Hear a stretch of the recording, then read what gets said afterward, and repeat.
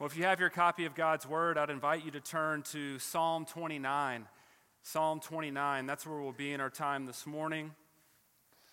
If you're taking notes, the title of the message is Yahweh, the Omnipotent God. Yahweh, the Omnipotent God. And we'll be in Psalm 29, and we'll look at all 11 verses this morning. Well, throughout human history, there have been many powerful and devastating thunderstorms. The biggest one on record in terms of sound or thunder was in India on December 1st, 2014. It was the highest voltage thunder ever recorded at 1.3 billion volts, or sound intensity. And just to give you a scale for what it would look like in a normal thunderstorms hover around 100 million volts. This thunder hit 1.3 billion volts. Well, the largest lightning flash in terms of length occurred on April 29, 2020, here in the United States, actually. The complex spider-like discharge of lightning spanned a horizontal distance of 477 miles. That's the equivalent from right here to Memphis, Tennessee. The longest duration of a lightning flash, I didn't even know they kept records of these things, but the longest duration of a lightning flash was 16.73 seconds. It's amazing. In 1996 in Australia, a cyclone produced winds that registered up to 253 miles per hour. Staggering numbers reflecting some of the most powerful storms that this world, that this globe has ever seen. Well, Psalm 29 describes a massive, powerful storm. But it isn't just any storm. It is a storm that David describes to ultimately describe Yahweh and his omnipotence. Yahweh and his omnipotence. Omnipotence is an attribute of God which says that God has all power in conjunction with his character. In other words, God has all power to do what's consistent with himself. So you've heard people say, well, can God make or create or build a rock that's too big for him to lift? Well, that's inconsistent with God's nature. So God's omnipotence tells us that he has all power to do anything that is consistent with himself. No psalm out of the 150 psalms, no psalm pictures the omnipotent God better than Psalm 29. In fact, this storm not only describes the sheer power of Yahweh, but it shows that Yahweh controls the storm, he governs the storm, and therefore he oversees all of life.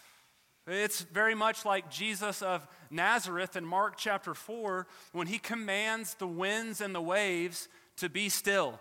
Peace, be still. The great 19th century Baptist preacher Charles Spurgeon has said of Psalm 29 that this psalm marches to the tune of thunderbolts.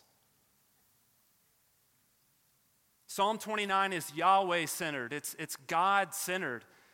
In fact, over these 11 verses, King David uses the official name of God, Yahweh, 18 times.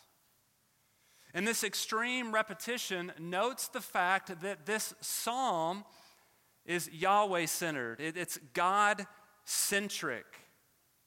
And specifically that Yahweh is the only omnipotent God. In fact, Psalm 29 is so God-centric that David gives God a unique title that is only found in Psalm 29 and also in Acts 7. So only 2 times in Scripture we see this title that David gives Yahweh here, and that is the God of glory. So why does David pen this psalm? Why does he hone in on one particular attribute of God? Well, ultimately, it's to bring us to the throne of God. I mean, is that not what all of the Psalms are about? The Psalms are written in such a manner to take us vertical. The Psalms are concerned about our horizontal interactions with the people of God, but primarily the Psalms are written to take us vertical. And the Psalms do that in 2 ways. One of those ways would be praying the psalm. And then the second way would be singing the psalm. Psalm 29 is meant for that purpose, to be prayed and to be sung out loud. But there's a second component for why David writes this psalm, and it is to strengthen your faith to live for the glory of God. To strengthen your faith to live for the glory of God. So how does David accomplish this goal? How does he get this purpose across in these 11 verses? Well, Psalm 29 describes God's omnipotence over 3 spheres or 3 realms in order to motivate you to worship him, that's primary, but then to live your life for the glory of God. I think it's easy for us to admit when we come in on the Lord's Day on Sunday morning and the saints gather together, the brothers and sisters in Christ come to read the Word, to pray the Word, to sing and hear the Word taught. I think it's easy for us to grasp the reality that we are supposed to worship God or live for the glory of God. But it's every moment that we are outside of this building and this room that we are called to live for God. Our entire being, our entire existence is for that purpose. So in these 3 spheres, we'll be able to comprehend that reality. And our Lord God, Yahweh God, the God of glory, will be able to strengthen us to do so. So let's look at sphere number 1. Sphere number 1, and that would be God's omnipotence over heaven. God's omnipotence over heaven. You follow along as I read verses 1 and 2. Ascribe to the Lord, O sons of the mighty. Ascribe to the Lord glory and strength. Ascribe to the Lord the glory due to his name. Worship the Lord in holy array. So David begins this psalm by taking his readers up to the heavenly courts to get a glimpse of the heavenly activity to which he is calling these angels to. Notice that he calls angels here sons of the mighty. Sons of the mighty. This is most likely a reference to angels, angelic beings, holy angels. We're familiar with texts like Job 1 and Job 2, where Job refers to the angels as sons of God. In Job 38, he not only refers to angels as morning stars, but he refers to them as sons of God. If you look through all the poetical literature or the wisdom literature in the Old Testament, you'll find that this is a very common title that the authors of Scripture use for angelic beings, the sons of God. Now notice what David is calling and commanding these angels to do. 3 times, and you saw the repetition. Ascribe to the Lord. Ascribe to the Lord. Ascribe to the Lord. Now, we don't often use that word ascribe, do we? I think the only time I've come across that word in the last couple years is in a typo when I'm typing in scribe for my seminary papers. We don't often use the word ascribe to God glory or ascribe to the Lord. That word simply means to give. To give. David is calling upon the heavenly hosts to ascribe or to give glory to Yahweh. And you saw the repetition of Yahweh in those opening verses. 4 times the name Yahweh was used. Worship must always be theocentric. That's what I love about Countryside. That's what I love about Northlake. The fact that the 2 pillars that we stand on, and they were mentioned earlier, are a high view of God and a high view of Scripture. It's those bookends, it's those guardrails that keep our worship God-centered.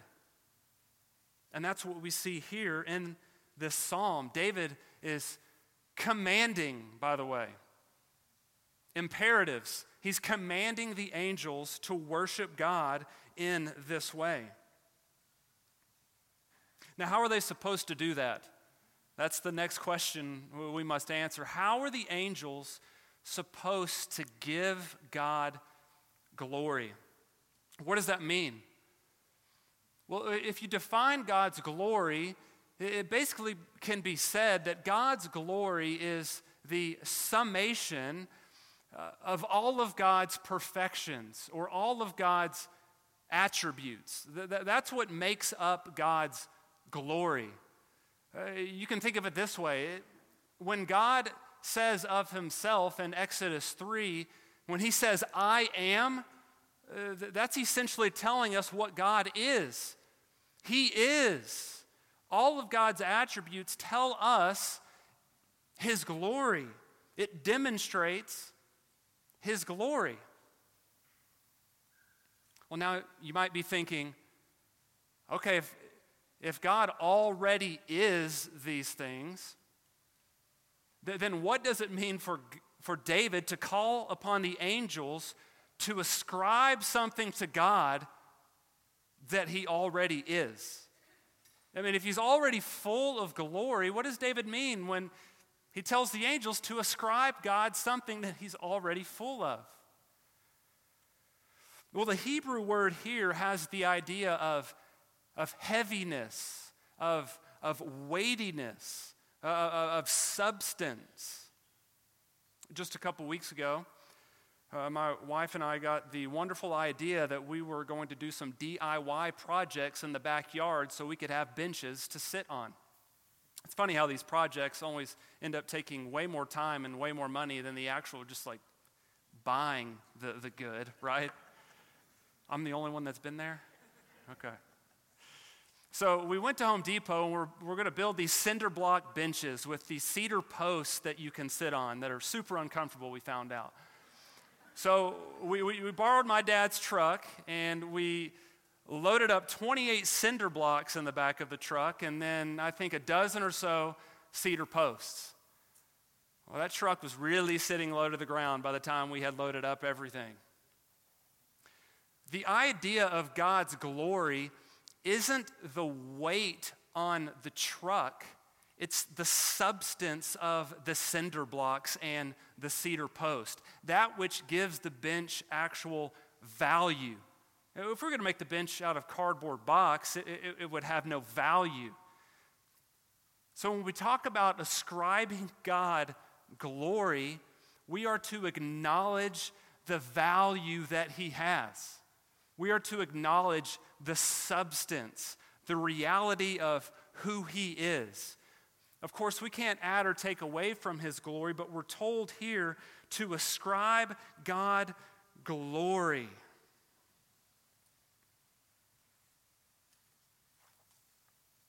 When was the last time that you intentionally set aside time in your day to ascribe God glory? As I've been working my way back through this psalm, I've had to ask myself and examine my own heart in terms of that question. When have I truly set aside time to ascribe Yahweh, God, glory? In particular here, with his omnipotence. Glory to God for his omnipotence. Now, if you'll notice here at the end of verse 2, David he switches modes from that threefold repetition to then say, worship the Lord in holy array. This is another imperative. And this is stressing the fact that David is asking the angels to bow down and worship God. So in the first threefold repetition, we are supposed to exalt and ascribe God glory with our words, with our heart. Here, David is commanding the angels to bring a physical element into their worship. Now, I know often we think about the charismatic and seeker-sensitive and the emotional-driven Christianity that's out there, and we sometimes have the tendency to go all the way to the opposite side in terms of our physicality in worship. But David is commanding the angels, the holy angels of God, to fix their physical posture, to do something physical. Bow down before God. When was the last time that you bowed down on your knees before Yahweh God, ascribing him glory for his omnipotence?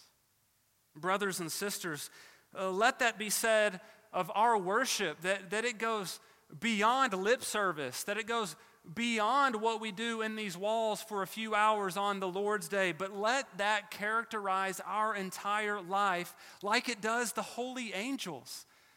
This is the chief function of holy angels. And brothers and sisters, I would submit to you this morning that our chief function as well is to glorify God. The Westminster Shorter Catechism says that very thing. What is the chief end of man? And it is what? To glorify God. So David is calling on the heavenly angels to bow down in worship. We see his omnipotence reigning over the heavenlies. But there's a second sphere or a second realm in which God puts his omnipotence on display. And it would be over the earth. God's omnipotence over the earth. You follow along as I start reading in verse 3.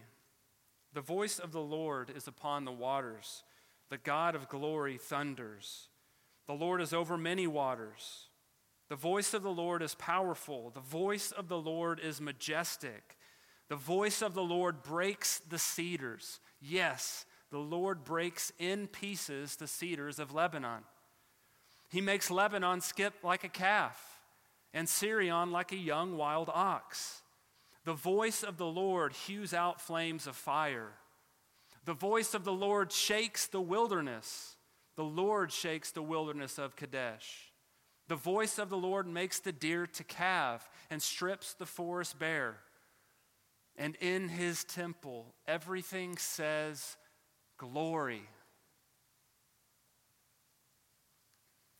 So what David describes in verses 3 through 9 is a mighty, violent thunderstorm that rises over the Mediterranean Sea and then breaks into full fury down the mountains of Lebanon and ultimately into the desert of Kadesh. Now, why a storm? It's interesting that in the middle of the Psalms, David intends to use a storm to describe the omnipotence of God. Well, I think there's a twofold purpose. One would be is that a storm is the most powerful natural event that we can see with the naked eye. Brothers and sisters, we understand this in Texas, do we not? massive thunderstorms coming in from West Texas, sweeping through the Metroplex. I think that's the idea here. But secondly, I think David pens this psalm because of the rampant Baal worship that plagued the ancient world. Baal was known as the fertility god and often used the title Lord and Prince of the earth. But not only was he the fertility god, he was also known as the Canaanite weather god. And he was always associated with storms. And this came with titles such as the Lord of Rain or He Who Rides on the Clouds. Ancient writings describe those who worship Baal, saying that he had, and this is key, that Baal had a holy voice.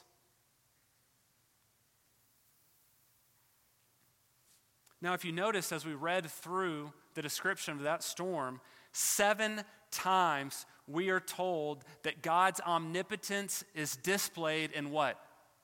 The voice of the Lord. The voice of the Lord. You see, Baal, he isn't controlling anything. In fact, it is Yahweh God and his voice that's controlling this entire storm. Look back at verse 3. Immediately, the voice of the Lord is interpreted as thunder. Job 37, verse 5 says that God thunders with his voice. You remember back to Exodus 19 when 2 million Israelites are at the foot of Mount Sinai and Moses and God start having a conversation and God speaks with a loud thunder. Early 20th century theologian A.W. Pink, he said, quote, God speaks but once, and the thunder of his power is heard on 1,000 hills. It is Yahweh, the omnipotent God, who thunders. And make no mistake, brothers and sisters, as our culture idolizes the Baals of this world, and as our culture continues to spiral out of control, and as wicked sins mentioned in Romans 1 are platformed as good, and the idolatry of self becomes more and more rampant, and as persecution begins to hit the walls of the church, it is Yahweh God who is on his throne, and he still thunders. Don't think for 1 second that everything is out of control, because it is in complete control under the sovereign hand of our omnipotent God. Look at verse 4. The voice of the Lord is powerful. It's majestic. This is telling us that God's power is strong, and his strength is according to who he is. You could survey everybody in this room this morning, and there are different capacities and different strengths. God's strength is to the max. Verse 5, we're told that God's omnipotent voice breaks cedar trees. The most grandest of trees, by the way, the cedars of Lebanon. Lebanon is known for their massive trees. Some cedar trees in Lebanon have been recorded of reaching up to 115 feet high. And listen to this, 46 feet wide at its trunk, at its base.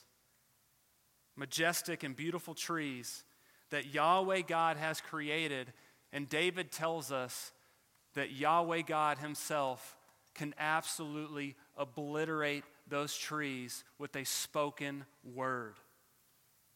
In fact, you'll see this in your English translation of the Bible, that The word breaks is used twice, but in Hebrew, there's a verb stem that switches that emphasizes the reality that not only can God break the tree and it can fall over, but that God can shatter the cedars of Lebanon, essentially making them explode into fragments on the spot.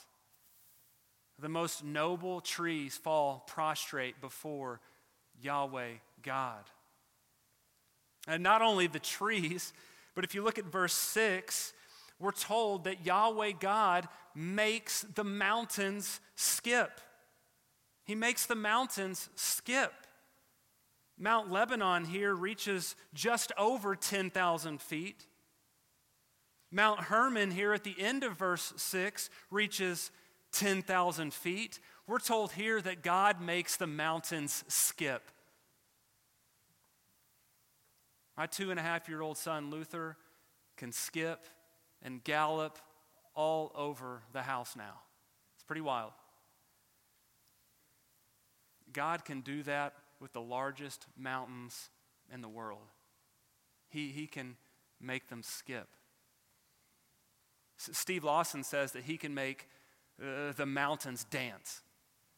And he would probably be yelling that from the pulpit if he said that, if you know Steve Lawson. Now, the point is that mountains are absolutely nothing for the omnipotent God that we worship this morning.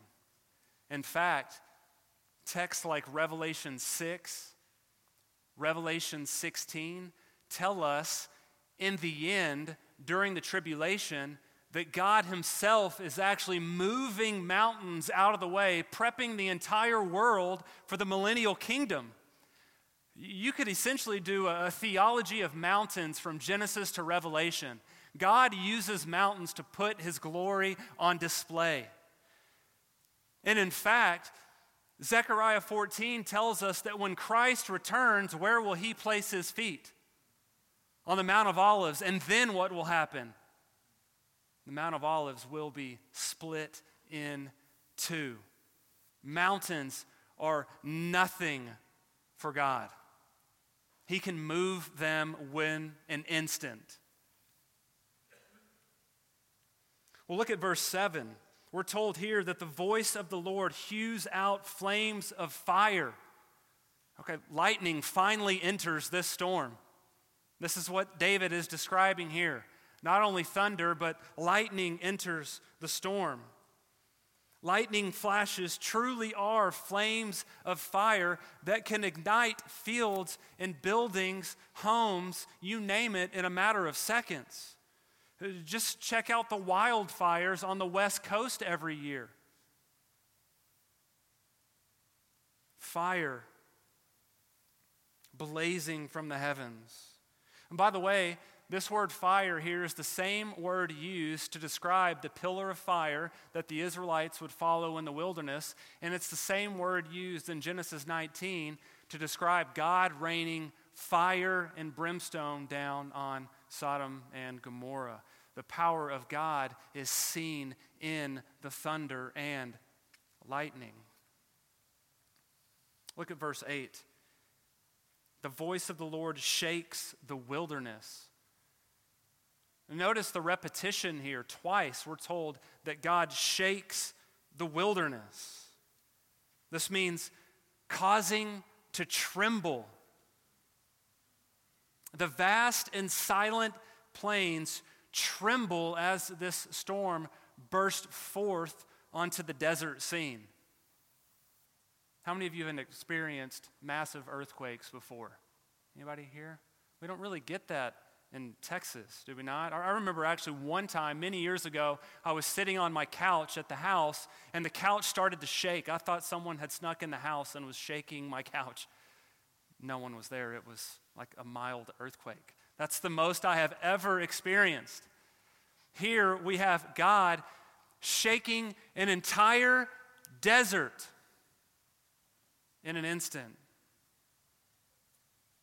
God's omnipotence and glory are on full display as he governs the storm. And notice how this storm concludes in verse 9. And in his temple, everything says, glory. Glory. This is the climax of the psalm.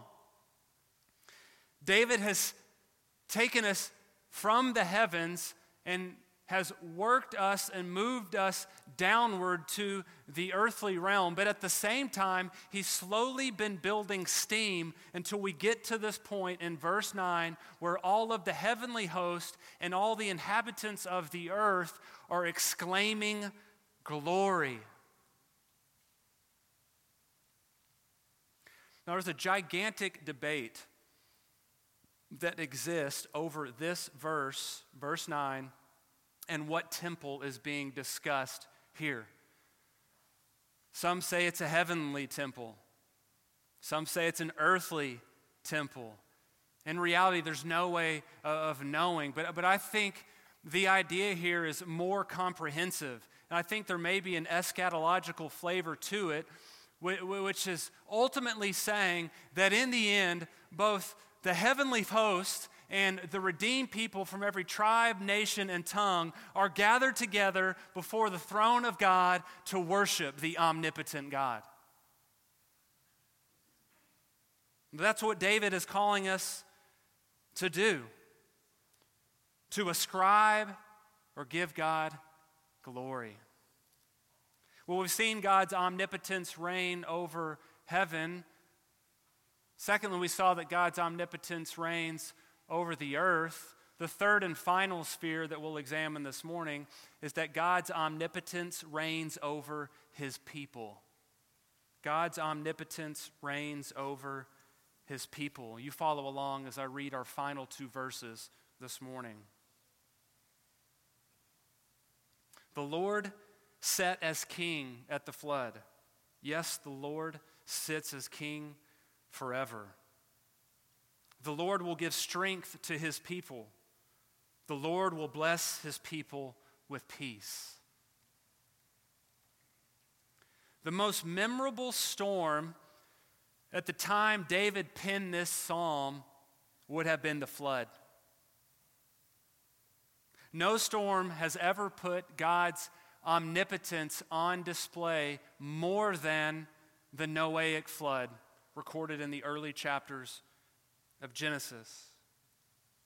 Not only was God's power seen in a storm that lasted 40 days and water covering the entire earth, but his power was also seen in his ability to save 8 people.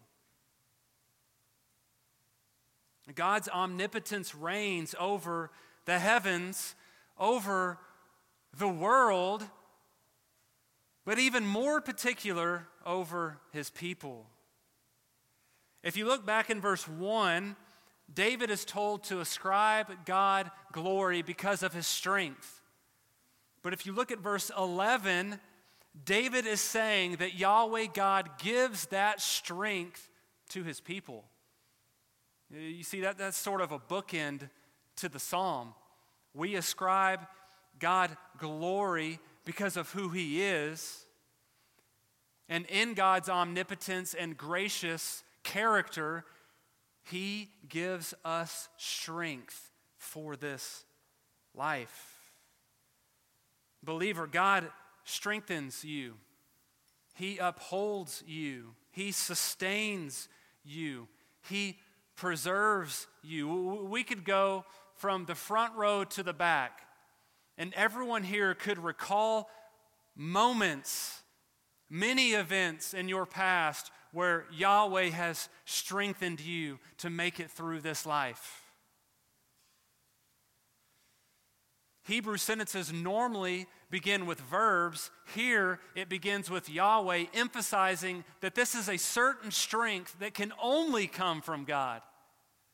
You see, brothers and sisters, those of us who know Christ and are in Christ, we experience a strength that no one outside of the gospel can experience.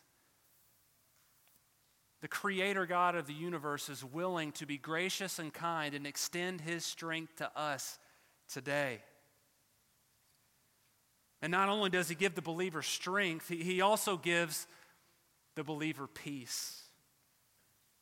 This is the beautiful rainbow at the end of the storm.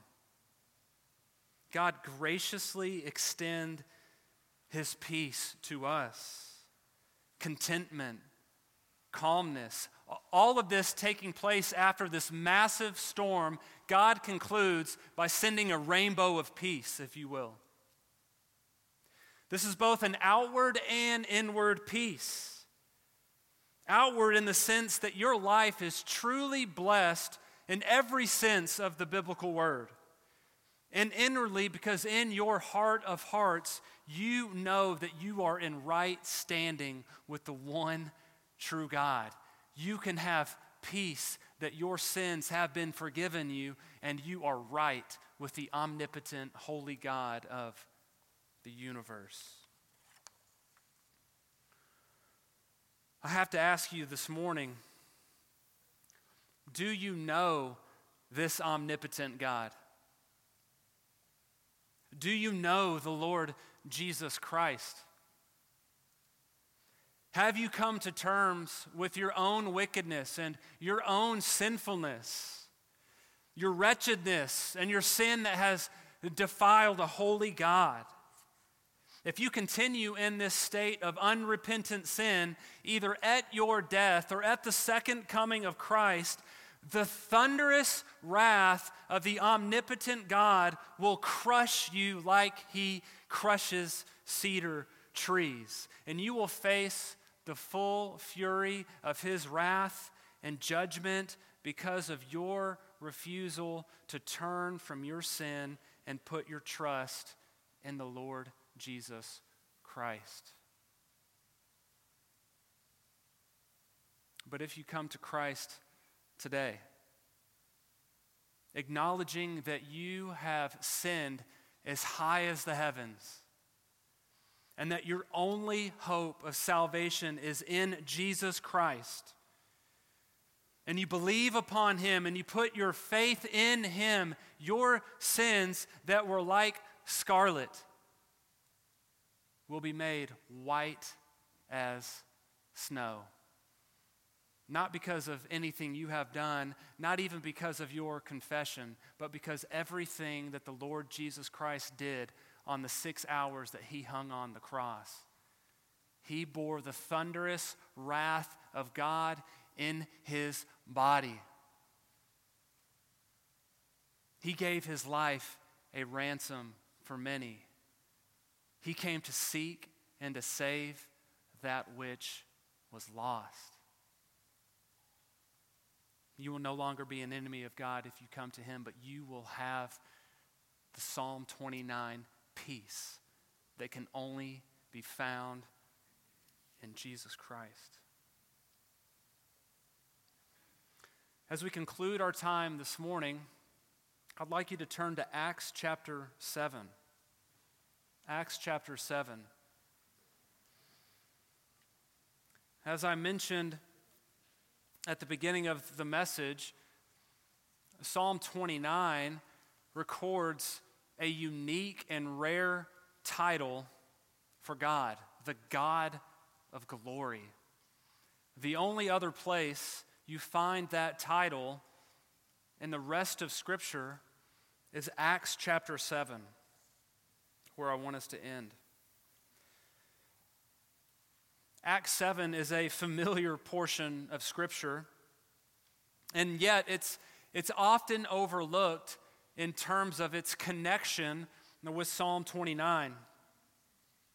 Now, you know that there were a group of conspirators that were recruiting false witnesses and spreading lies against Stephen in hopes of bringing charges of blasphemy against him, hoping that these charges would ultimately bring him to his death. Stephen is brought before the high priest, probably Caiaphas, same high priest that Jesus had stood before. And instead of dealing with these false charges, I love this, instead of dealing with the false charges, Stephen basically exposits the entire Old Testament and then gives one of the premier gospel presentations in the entire New Testament. But what I want you to see is that Stephen used Psalm 29 as a launching point. As a launching point for his gospel proclamation. Look at Acts 7, verse 2. And Stephen said, "Hear me, brethren and fathers. The God of glory appeared to our father Abraham." The God of glory. As Stephen braced himself to share the gospel with the high priest of the land, he went back to Psalm 29 and rested in the fact that the omnipotent God would give him what? Strength. That the omnipotent God would give him strength to proclaim the gospel of Jesus Christ to the religious elites and the nation. And if you drop down to verse 59, you know and are familiar with how it ended for Stephen.